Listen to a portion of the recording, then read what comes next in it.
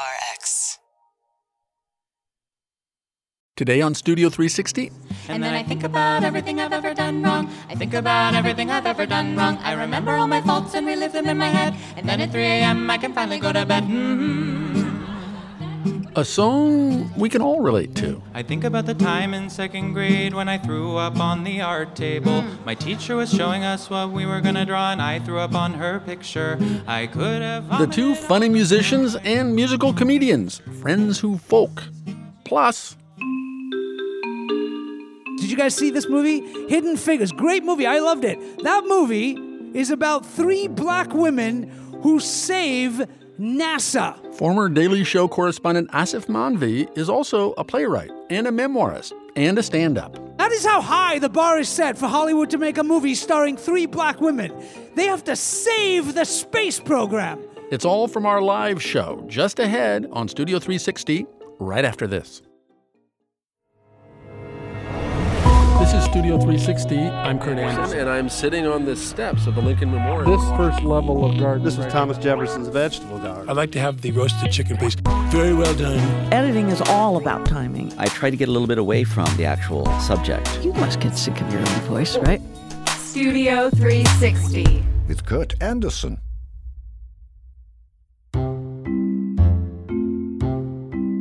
One recent Saturday afternoon, we took Studio 360 out of this snug, familiar little studio with nobody but us in it, into the windy, great outdoors of Manhattan, among people like you, listeners, fans, and recorded our show live on the High Line.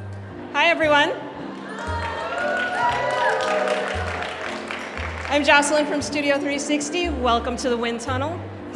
That is my executive producer welcoming the crowd. Our venue was a huge breezeway, which lived up to its name, but that didn't take away from the fabulousness of the location.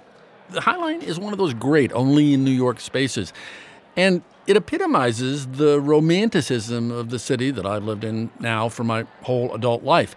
It's this urban feature that 20 years ago was just an abandoned elevated freight train trestle, this rusty, grungy, overgrown, about to be demolished wreck, and was reimagined and saved by 2 random neighborhood guys, and now has become this public splendor, a mile and a half of walkable park 30 feet above the hurly-burly of lower Manhattan, overlooking the Hudson River. Like New York in general, the last few decades, revived thanks to vision and will and lots of luck.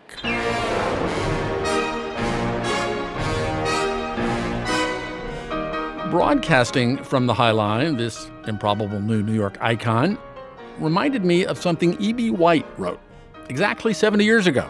He published an essay that contains my single favorite line about the city. New York, E.B. White wrote, can destroy an individual or it can fulfill him, depending a good deal on luck. No one should come to New York to live unless he is willing to be lucky.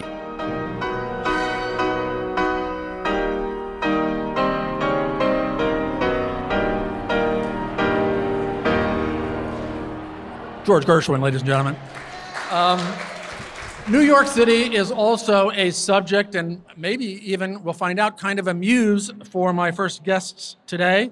Please, ladies and gentlemen, welcome to the stage the funny musicians and musical comedians Rachel Winitsky and Ned Risley, also known as Friends Who Folk.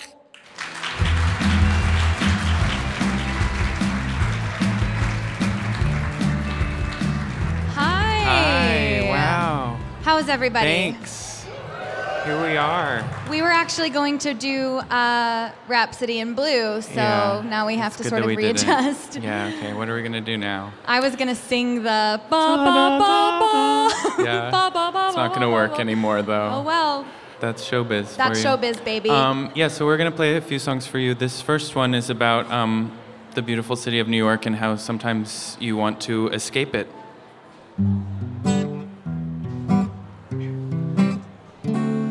When New York gets you down, when the city makes you blue, just take a look around. There's magic all around you. You can go on a spree to gay old Paris, and you don't have have to leave NYC. Just go to Le Pain, Le Pain, Le Pain quotidien, croissant, baguette, soufflé. Le Pain, Le Pain, Le Pain quotidien, prête à manger. I saw Gerard Depardieu kiss Audrey Tautou at Panera and Murray Hill. Marion Cotillard has a frequent buyer card at Au Bon Pain. Ah, où est le pain quotidien? Je m'appelle Isabelle Huppert. Ah oui, blue is the warmest color. And lest we forget, Paris baguette and Cosi, Cosa, Cosette, there is a castle on a cloud. Les Misérables. And it looks like Le Pain, Le Pain, Le Pain quotidien, croissant, baguette, soufflé. Le Pain, Le Pain, Le Pain quotidien, Timothy Chalamet. I saw Juliette Binoche eating brioche at Key and Gaillard in Times Square. Oh, mon frère, I wish that you'd been there. So if you are sad, light up a cigarette, turn on Amelie, and pretend you live in gay Paris.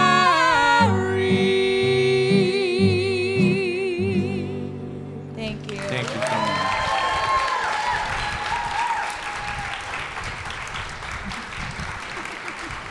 Rachel and Ned, thank you. Welcome. Thank you. Thank you for having us. Yeah, thanks for having us. So, you guys have been doing this, performing together for a few years. Mm-hmm. It's true. And folk music. I mean, folk music was was done by old people when I was young. Was that, I mean, why were you folk fans? Yes, huge folk fans. My background is, we are obviously both actors, but my background was also in comedy writing, and I'd been doing musical comedy for a while, but we really bonded over our love of Joni Mitchell. Mm-hmm. Both huge Joni Mitchell fans. Favorite Joni song?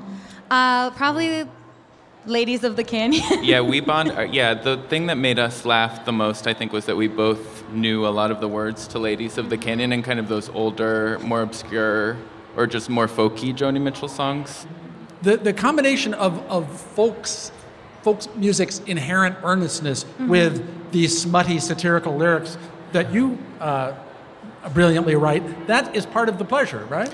Yeah, I think there's kind of a joke in that we're trying to write like folk songs that aesthetically sound like traditional folk songs, or like some image of the village in the 60s or something, but then the lyrics reflect the fact that, there's a Chipotle in the West Village now. Like it's a totally Nothing different but city. Chipotle. Yeah, Right, the exactly. West Village is just No, there's Chipotle. CVS. Come on. There's right. also CVS. Of course. We don't have a song about CVS, but it's only a matter of time.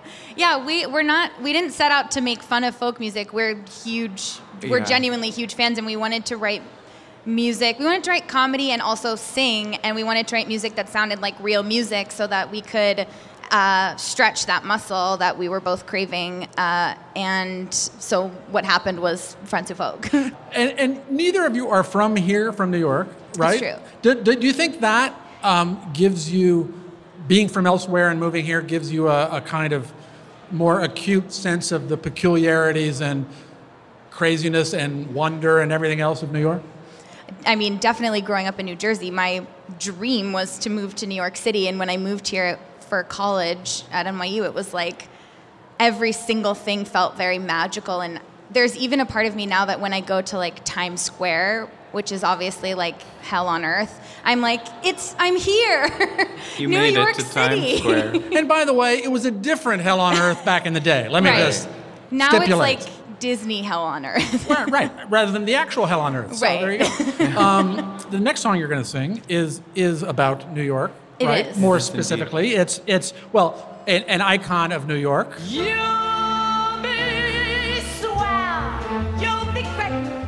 Gonna which is to say Patti LuPone, Yes.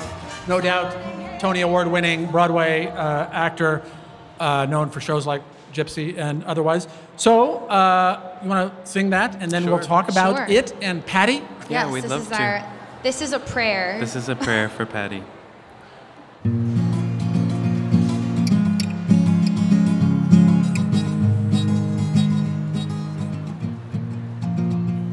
She sips a dry martini in the corner.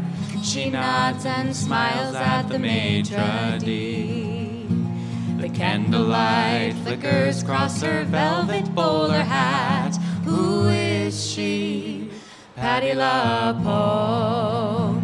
Lie, lie, lie, lie, lie, lie, lie, lie, lie, lie, lie, lie, lie, lie, lie, lie, Patti LuPone. Patti LuPone. It's just another Wednesday night at Sardi's. Just another grueling two-show day. She limply gives a wave to an old friend across the dining room. That friend is Victor Garber. Lie, lie, lie, lie, lie, lie, lie, lie, lie, lie, lie, lie, lie, lie, lie, lie, Patti LuPone, Patti LuPone, born Patti Ann LuPone in 1949. She went to Juilliard Group 1. She's been in everything from Gypsy to Les Miserables, but most importantly, Anita. What? There seems to have been a miscommunication. Wait, yeah, we should have both said Law and Order. Patti LuPone is famous for Law and Order. SVU. This feels like a kind of erasure to say that Patti LuPone's erasure? biggest. Yeah, you're saying that because it's Pride. Yeah, it's Pride, and you're erasing her musical theater past. That's ridiculous. Patti LuPone is a household name because of her many recurring guest spots on Law and Order. Okay. Special Victims Unit. What is her character's name if you're such a super fan? You're gonna quiz me? Her name is Ruth Miller, ADA. Okay.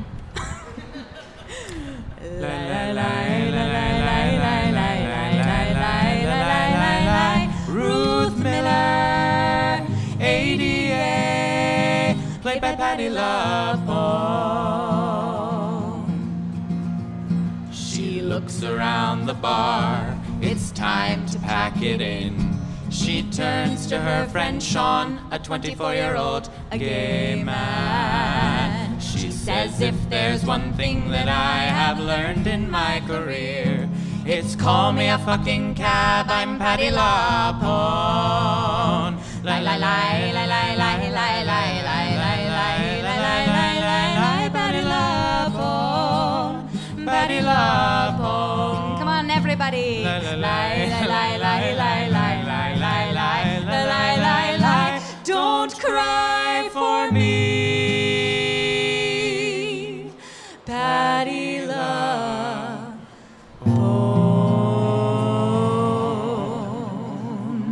Thank you. Thank you so much. That's our song about Patti LuPone. So the backstory of that, how that got made, were you in Joe Allen's one night and saw, oh, there's Patti LuPone, and we'll write a song? I did see, I was in a play and... on Broadway. On Broadway, and I found myself at Sardi's quite a lot, actually, which I wouldn't have thought was You're an much actual younger thing. than you must be. Yeah, he's in his late 80s. Yes, exactly. Back in the late 70s, I was in a little show called Paint Your Wagon. No, I'm just kidding. So I was at Sardi's, and one night I saw a lot of Broadway people that I was very impressed by. But then one night I saw Patti LuPone in a bowler hat, and I was more starstruck than I thought I would be. Wait. Kind of a variation on a bowler, maybe. I don't know. A variation on a bowler. Yeah, kind of. And she started singing? No, she didn't. Cabaret? She didn't sing. Was no, she was just there with sitting and friends. having was she having a martini? No. Okay. No. But there's an actual backstory. Yeah, I'm there happy was an to learn. inspiration. Yes. So writing your music and your songs, are you more like Paul McCartney and John Lennon? You both do both, or is it more of a Keith and Mick thing where one of you does the music and one of you does the lyrics? We're both Paul McCartney. Yeah. We're both Ringo. Both Ringo. Yeah, we both write music and lyrics. I mean, I'm not a great guitarist, so I think Ned often picks up the slack where my musical abilities are lacking. But we will either come at something from a comedic idea, or we'll say like we really want to have a song that sounds like a We Are the World type song, and then we'll start thinking of like what would be really subversive in that genre, and so it sort of depends, but we write everything together.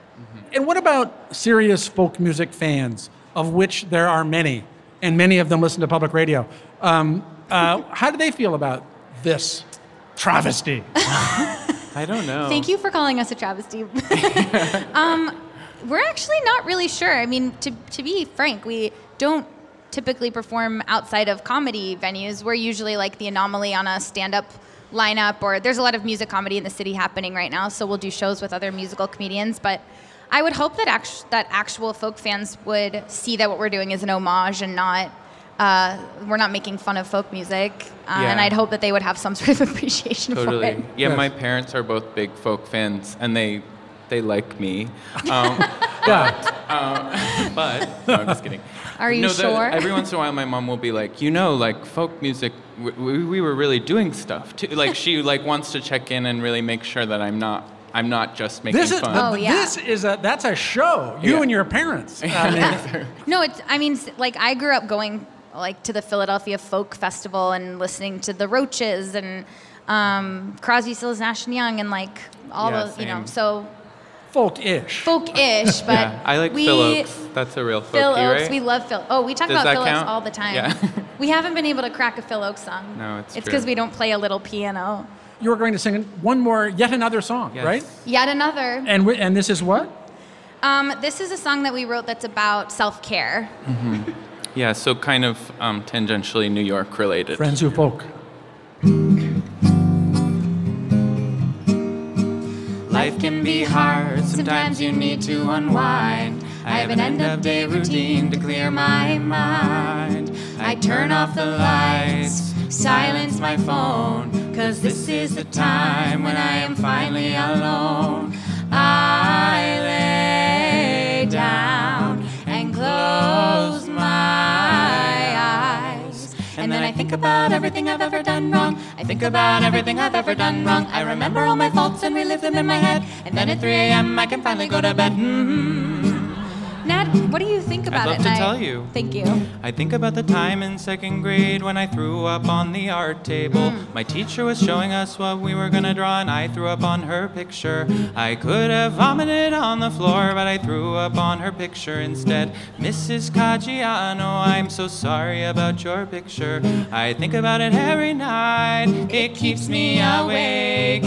I lay down and close my eyes, and then I think about everything I've ever done wrong. I think about everything I've ever done wrong. I start at the beginning and go year by year, and at 4 a.m. I pass out. Rachel, do you want to tell us? Okay. I think about the time a girl in high school told everyone that she thought I was gay, and the reason she gave was that I was too obsessed with Sandra Bullock in the movie 2 Weeks Notice. That's not something I did wrong, no. That is something she did wrong, but I'm the one who thinks about it every single night. I think about all the things I can't control and how I could have controlled them. I think about all the things that can't be fixed, and I try to fix them by thinking about them really hard. I lay down and close my eyes, and then I think about everything I've ever done wrong. I think about everything I've ever done wrong. I scroll through Twitter for 7 hours, and at 6 a.m. I go to work. At work I still feel really bad. I think about the time I peed myself at camp. I think about the time I slept with a guy who I knew was bad, but I fucked him for a year. I think about how I'm not the only one in the world, and then I feel bad because the world is bad. I think about how climate change is real. I think about the military-industrial complex. I think about the fact that 53% of white women voted for Trump. No! I think about the future when I am dead, and I wonder, will worms eat my eyes? Will worms eat my eyes? Will worms eat my eyes?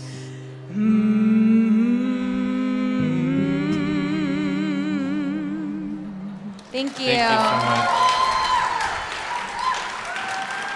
Rachel Winitsky, Ned Risley, thank you so much. Thank you for having us. Thank you, everybody. Thank you. Friends who vote, everyone.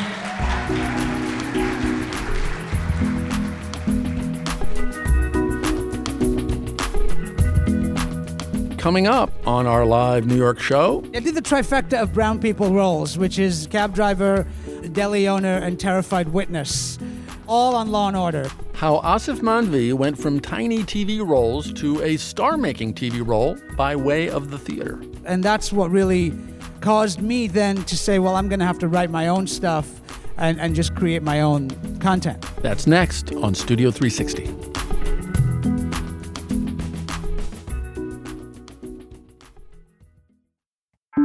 Studio 360.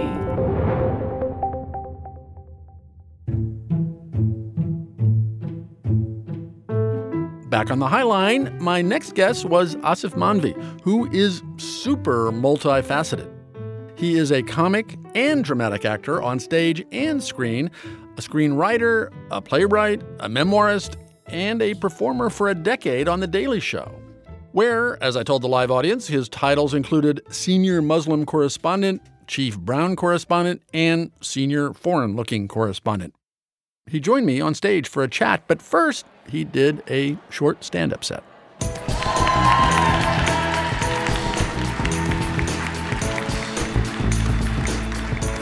Hello!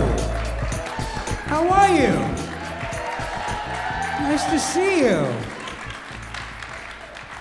Just such attractive white people here in the audience. My parents would be so proud of me right now. My name is Aasif Mandvi. I am an actor, like Kurt said. I do comedy. And I came up in the 80s when there weren't a lot of brown actors in the business here. When I was growing up, there were only two brown actors of color that were known, and that was Sidney Poitier and Omar Sharif. That was it. And my parents told me if I wanted to be an actor, when I was a young kid, I was going to have to wait till one of them died, and then there might be room for me. But things have changed now, and I'm glad about that. We have much more diversity. When I was growing up, there was only one brown actor. Now we have 8. So it's really good. But I will say one thing. Today in my career, I spend a lot of time out on the West Coast, and I go to LA, and I will sometimes be pitching stories, movies, TV shows to network and studio executives. And I do find one thing to be true still, even now, with all the diversity that we have, that when you're telling a story or making a movie or pitching a story about a people of color, it has to be like the worst thing that ever happened to them or the greatest thing that ever happened to them. It's got to be like, he was a free man, then he was sold into slavery, but then he got on a game show and he won $1 million, and he had a girlfriend who went into a coma, but it's okay because she married him. It's 12 years of Slumdog Big Sick. Like, it's got to be like that movie, right? I mean, here's an example. I'll give you this. There was a movie a few years ago called Hidden Figures. Did you guys see this movie? Hidden Figures. Great movie. I loved it. That movie is about 3 black women who save NASA. That is how high the bar is set for Hollywood to make a movie starring 3 black women. They have to save the space program. Conversely, you have this movie Joy. Did you see this movie Joy? White people can make a movie about anything. There's a movie called Joy starring Jennifer Lawrence. That movie is about a white woman who invents a mop. That is the whole plot of that movie. I am not kidding you. That is the plot of that movie. Can you imagine if I pitched that movie as a Muslim woman? Can you imagine that? Her name is Fatima, and she invents a mop. I'm sorry, she does what? She invents a mop. Oh, okay. I get it. Is it a terrorist mop? No, it's just a mop. I see. There's an honor killing. There's an honor killing, and she has to beat off her oppressors with the mop. No. She had a shitty mop, and she invented a better one. That is the plot of that movie. Yeah, we're not making that. No. But you bring me that terrorist mop script, and I will get Daniel Day-Lewis to do the voice right now. That's how that would go. All right, guys, thank you very much. Thanks a lot.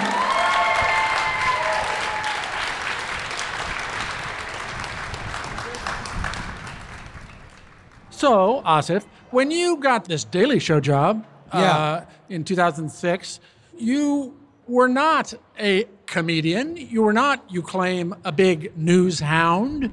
And they hired you instantly, on the spot, in a way that never happens. Right. Well, there were sexual favors that were given out, but so... Very quickly.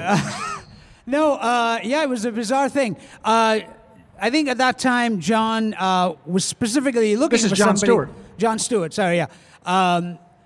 John Stewart was specifically looking for somebody who was not a comedian or didn't come from the world of comedy. I did do comedy. I'd always done comedy. I did improv and sketch, and I'd even done stand-up in the early days. Oh, really? Oh. And then, but he was looking for somebody who was more of an actor and somebody who just, had been on Broadway. No, he didn't care about that. But although that was, when I first met him, that was the first thing I said to him, because I auditioned for him. I was such a cocky guy. Because I went in there and I was sort of like, oh, I'm a real actor. Like, I've done stage and things. And I was like, I'm not doing this comedy, show, And so I went in and he said, he didn't know me. And he said, have you ever performed in front of a live audience before? Because we taped in front of a live audience. And I just remember being super snarky and looking at him and just being like, dude, I've been on Broadway. And then he was like, oh, okay, Mr. Broadway. All right, here we go. Okay, smarty pants. So then, but then he hired me right away. So the takeaway is to be a big jerk when you're going for important auditions. Clearly, the bigger jerk you are, the more likely you are to get the job, apparently. But before that, back in the 1990s, when you were this actor, dramatic actor, and looking for parts, what kind of roles did they give you? Did you get? A lot of cab drivers. I did the trifecta of brown people roles, which is cab driver, deli owner, and terrified witness. So, all on Law and Order. So, another theme. Yes. There you go. I was getting a lot of the typical sort of. I mean, like I said in my thing earlier, like I said, there were only a handful of us in the business in the 90s. And Poitier wasn't really working that much. What's that? Sidney Poitier wasn't really working. He wasn't. He was. Right. We went up for the same parts, so it was fine. But there was me and I think 2 or 3 other brown actors, and people just weren't writing the roles, and that's what really caused me then to say, well, I'm going to have to write my own stuff and just create my own content. And voila, there we are in 1999. You write and star in a one-man show called Sakina's Restaurant. Yeah. Oh, thank you. You guys are about exactly how many people saw that show. So it's in its original incarnation. But seriously, was that a long slog, or did you just say, by God, I'm going to do this? I wrote it, and suddenly you had a producer, and it was... No, it was a long slog. It was... nobody had ever done a show at that time. This was 1998, earlier when I wrote it. So, and at that point, no one had ever done a show on the mainstream, American stage in New York, or where it was written by a South Asian and it was about a South Asian family. And a lot of theaters in the city just basically told me, yeah, nobody's going to come see this play. It's a one-man play about a South Asian family. There's no audience for this, And so I got rejected by everyone. And then it was, I was studying with a guy named Win Handman. Famous acting teacher. And at that time, the artistic director of the American Place Theater. And Win was the only person who believed in me and said, I'm going to give you a shot at my theater, and we'll put on your show, and we'll run it for 2 weeks, and then we'll see how it goes. And so we opened and ran for 2 weeks, and the New York Times came, reviewed it. We got this ridiculous love letter in the New York Times, which... May I quote from it? Oh, all right, fair enough. It starts, it says, describing the first scene, it's funny and endearing, but that only gives you a hint of what Asif Manvi can do and does in this wonderful one-man show. Oh, thank you. Well, thank you. Well, I should know because I have it framed, but we got this amazing review, and it was really surprising and amazing, and then we ended up running for 6 months at the American Place Theater, and so that's was my meteoric rise to the middle. I mean, that was it. And 7 years later, you get the Daily Show job, but was that a big career change moment? Oh yeah, it was. It changed my life. 2 things happened. The show was so much part of the zeitgeist that it became instantly. It was a cultural phenomenon. So instantly you were like associated with that show, and people know who you are and all that. On the other side, I was relatively. My sort of Muslim identity, my sort of brown identity, my cultural identity was kind of something that I never really talked about. And suddenly I was on the show talking about that. And what I found really amazing was that for a lot of people, and this was post 9/11, it was 2006, right? We were in Iraq, America was at war, and for a lot of brown people in the city, a lot of Muslims, a lot of immigrants, a lot of people like that, suddenly, like seeing a brown face on a satirical news show like that, talking about their experience and speaking from it, about it from the place of like being on that fence between the inside and the outside of the culture, that was incredibly powerful to them, which I had I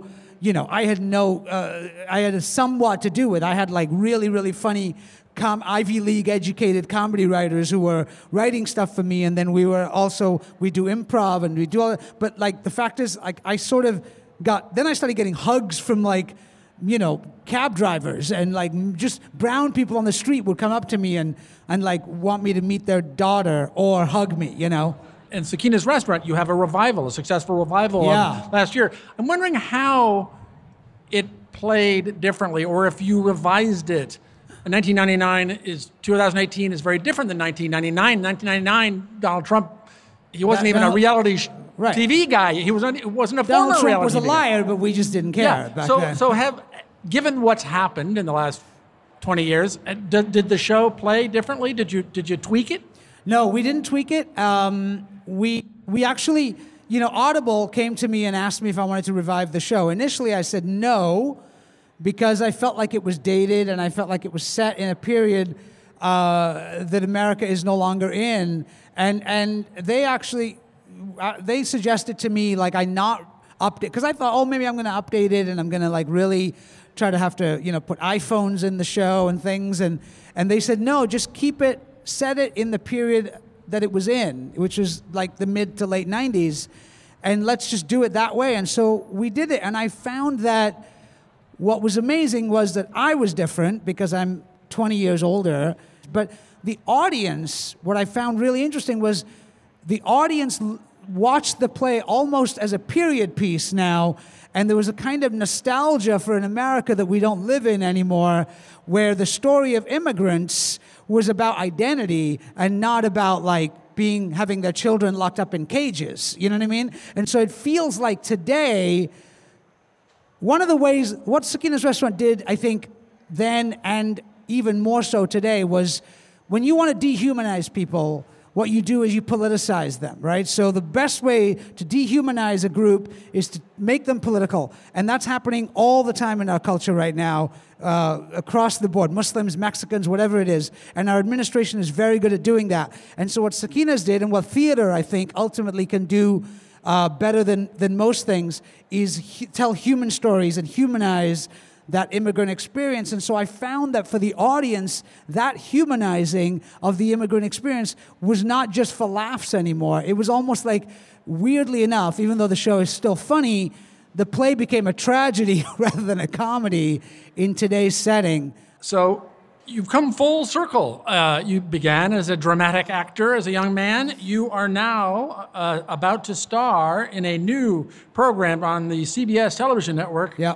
That from its title, at least, doesn't sound like a comedy. It's called Evil. Yo, I'm so excited because like you said, I've always done dramatic work and comedic work. And even when I was on The Daily Show, I got to go off and do, I did a play called Disgraced by Pakistani-American writer Ayad Akhtar. You were great in it, by the way. Oh, thanks. May I say. And I was, and that was a very dramatic role. So I always got to do that. And so this is an opportunity that I'm really excited about to do this show called Evil, which is a kind of X-Files-y type of show about three people who are investigating paranormal activity and demonic possession and miracles and things like that, and it sort of examines the idea of science and faith. Like it kind of talks, what is science, what is faith, what do we believe, which is kind of in our culture at this point as well. This idea of what is true and what is not true. I'll say, and you play a carpenter. I was just super excited to play a guy named Ben. His name is Ben. And he gets to wear a plaid shirt and work boots and drive a pickup truck, which historically has been a role reserved for like a white guy. So I'm super excited to play like that kind of character because my whole career, like I was either in a suit or in a doctor's lab coat, And so this is complete departure from that. And are you funny sometimes? Are you the skeptic? There's an element of humor. I think they hired me for elements of that, and I'm a skeptic. I'm the guy who's sort of like the one who figures out why it's not a demonic possession, right. Or why and I'm the sort of the kind of one who's like I'm a little bit of a contractor, carpenter, MacGyver type guy who sort of is like it's not a ghost, it's your air conditioning unit, right.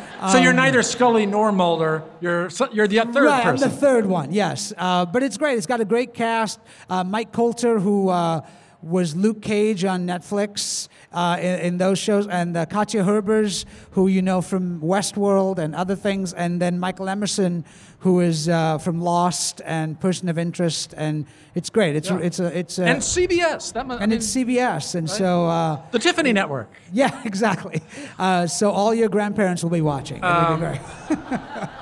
Asif Mandvi, I've been a fan in all of your incarnations over these years. Thanks so much. Thank you so much. Thanks for having me. Asif Mandvi.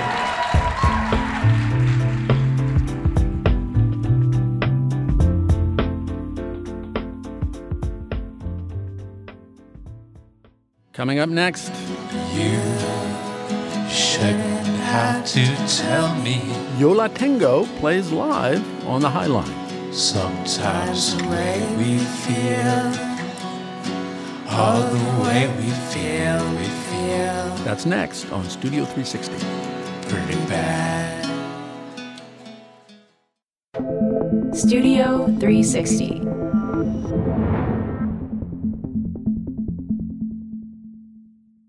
Our final guest for our live show on the High Line was a band totally identified with New York City, although they got together and still rehearse right across the river in New Jersey. Georgia Hubley, Ira Kaplan, and James McNew, Yo La Tengo, who started off with this song, Double Dare, from their 1993 album, Painful.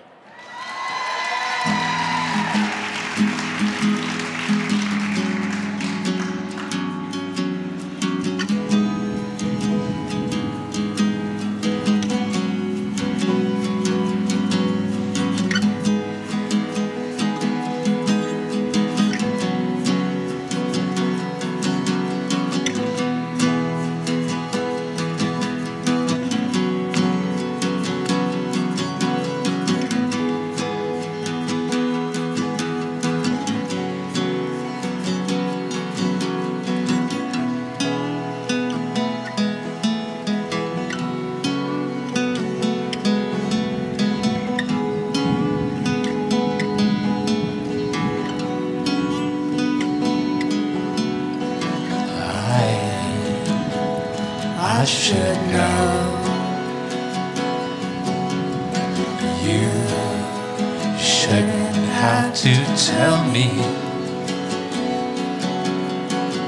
Sometimes the way we feel, oh, the way we feel pretty bad.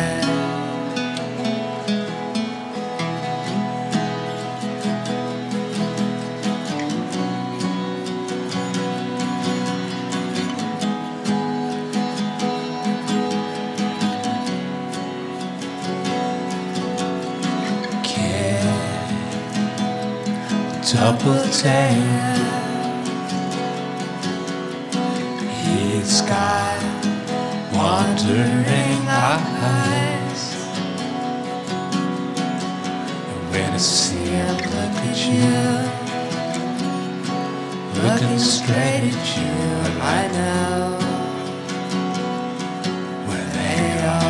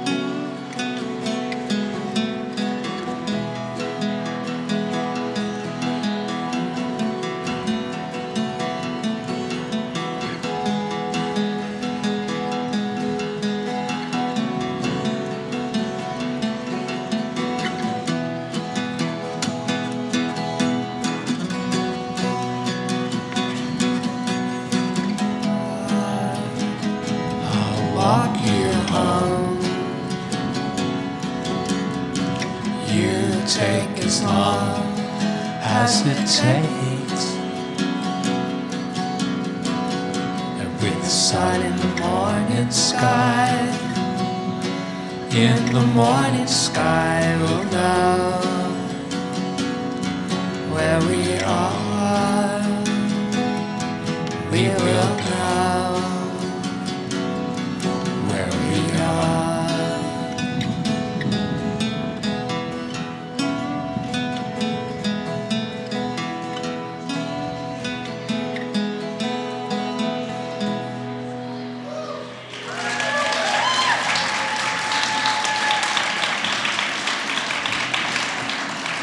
Ira, Georgia, James, welcome back to Studio 360. Thanks to be back. Thanks for having us. In the outdoor, windy Summer of Woodstock 50 years later version of the show. You hardly notice it. Good. One of the things you do famously and astonishingly is audience members will say, "Oh, how can you play that?" And you play it successfully. Does that work? I mean, with all of your own songs? I mean, there must be like some obscure song you've recorded, and like, oh, Demon from that soundtrack. Or is your savantism such that you can always play? I think that like as long as they don't really have any expectations that we'll play it well, then we can kind of, sure, we'll take a shot at it. That's a key to life. Yeah. Well, you said what you were describing. We do this thing. There's a fantastic radio station in Jersey City, WFMU, and every year, listener-supported non-commercial station. And we help raise money for them every year by attempting to play what people request of us. And I would agree with you that we do it successfully. But one of the reasons I think it's successful is because, kind of like a different version of today, we found a context where playing it really, really badly does not make it unsuccessful. And, we're doing the best we can, and it's this kind of performance art or lack of art. And I do think it's successful, but we are... You don't want to hear those songs a second time. You barely want to hear them once. It's a party trick? It's a parlor trick. Speaking of New Jersey and that station, and as I said in the introduction, where you germinated, you can practically see across the river to where you played your first show and many shows thereafter, right? The W Hotel, that's correct. It's right there, yeah. Maxwell's, Good Hoboken. times. That, yeah. Upside down W. Yeah. You still remember that? I mean, Oh, God, yeah. yeah? I remember the first. Scary? Yeah, terrifying. It was 1984, right? Yeah. I mean, indie rock was not even like I don't think, a phrase yet. What were you? What did people think of you as? New wave, late new wave? Yeah. No way. Post-punk, math rock. I don't know. We were so inner-directed that the idea that people were thinking of us was almost inconceivable. The show we did was for our friends, and we played a party, and then just everything we did were such baby steps, and the idea that anybody was listening to us, that did not sink in for forever. Yeah. But now it's sunk in, I assume, no? I think it's so ingrained that I think we're all pretty capable of forgetting about it. Yeah. I mean, I think that's one of the things about making a record is you really want to not worry about how people are going to react and what the feeling's going to be. And I think we got so good at remembering how nobody reacted that it's very easy to find that spot within again. One of the things you did at Maxwell's and have continued, I believe, in the afterlife, Maxwell's no longer exists, is your Hanukkah residency, which takes place once a year. Explain what that is. Once a year. Georgia? Okay. We play all 8 nights of Hanukkah, and every night we'll have a different musical guest and usually a comedian. And then we don't announce who anyone is playing. We don't announce who's playing, so it's always a surprise. And like David Byrne and Amy Poehler and famous. We've had some great guests. people, Yeah. amazing In fact, people. And then we give all the money away to charity. Oh, that's right. Right here, if you'll look at the guitar. Oh, yeah. It says this guitar kills fascists. This very guitar with the pink tape there, that is covering up or attempting to mitigate the damage caused to it last December when Graham Nash trashed our guitar. Really? So that goes directly to Cleveland and the Rock and Roll Hall of Fame eventually. We have it on loan today. Okay, yes. Good. Will you play one more song? Yeah, sure. What will it be? Yes, we will, Kurt. This is going to be a song from the There's a Riot Going On album called Shades of Blue. 1, 2, 3, 4.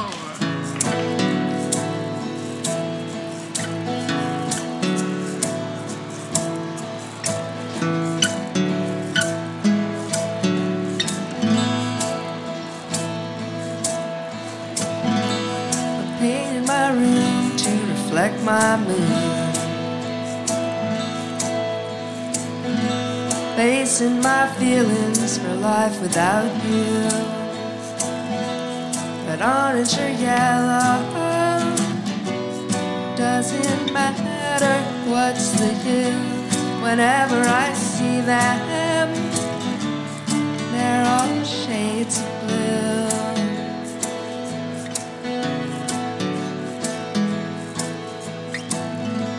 Staring at walls when I'm feeling down. Staying indoors 'cause you're not around. Indigo violet, doesn't matter what's the hue. Whenever I see them, they're all shades of blue.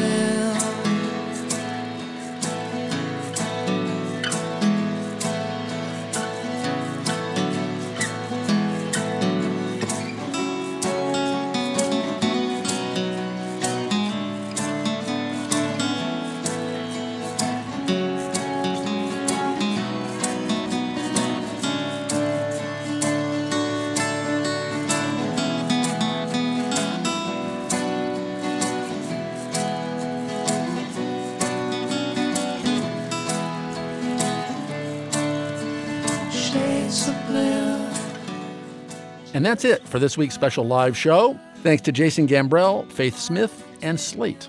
This episode was produced by Studio 360's Lauren Hansen.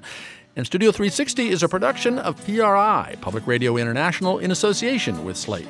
Our production team is Jocelyn Gonzalez, Andrew Adam Newman, Sandra Lopez Monsalve, Tommy Bazarian, Evan Chung, Morgan Flannery, Lauren Hansen, Sam Kim, Zoe Saunders. And I'm Kurt Anderson. The bigger jerk you are, the more likely you are to get the job. Thank you, and thanks for listening. PRI, Public Radio International. Next time on Studio 360. Poison them, drown them, bash them in the head. I just was in this out-of-body experience when I saw Cruella de Vil. Finding your true self in a Disney villain. I don't care how you kill the little beast, but do it! And do it now! I just thought, that's what I want to be. That is the life I want to live. That's next time on Studio 360.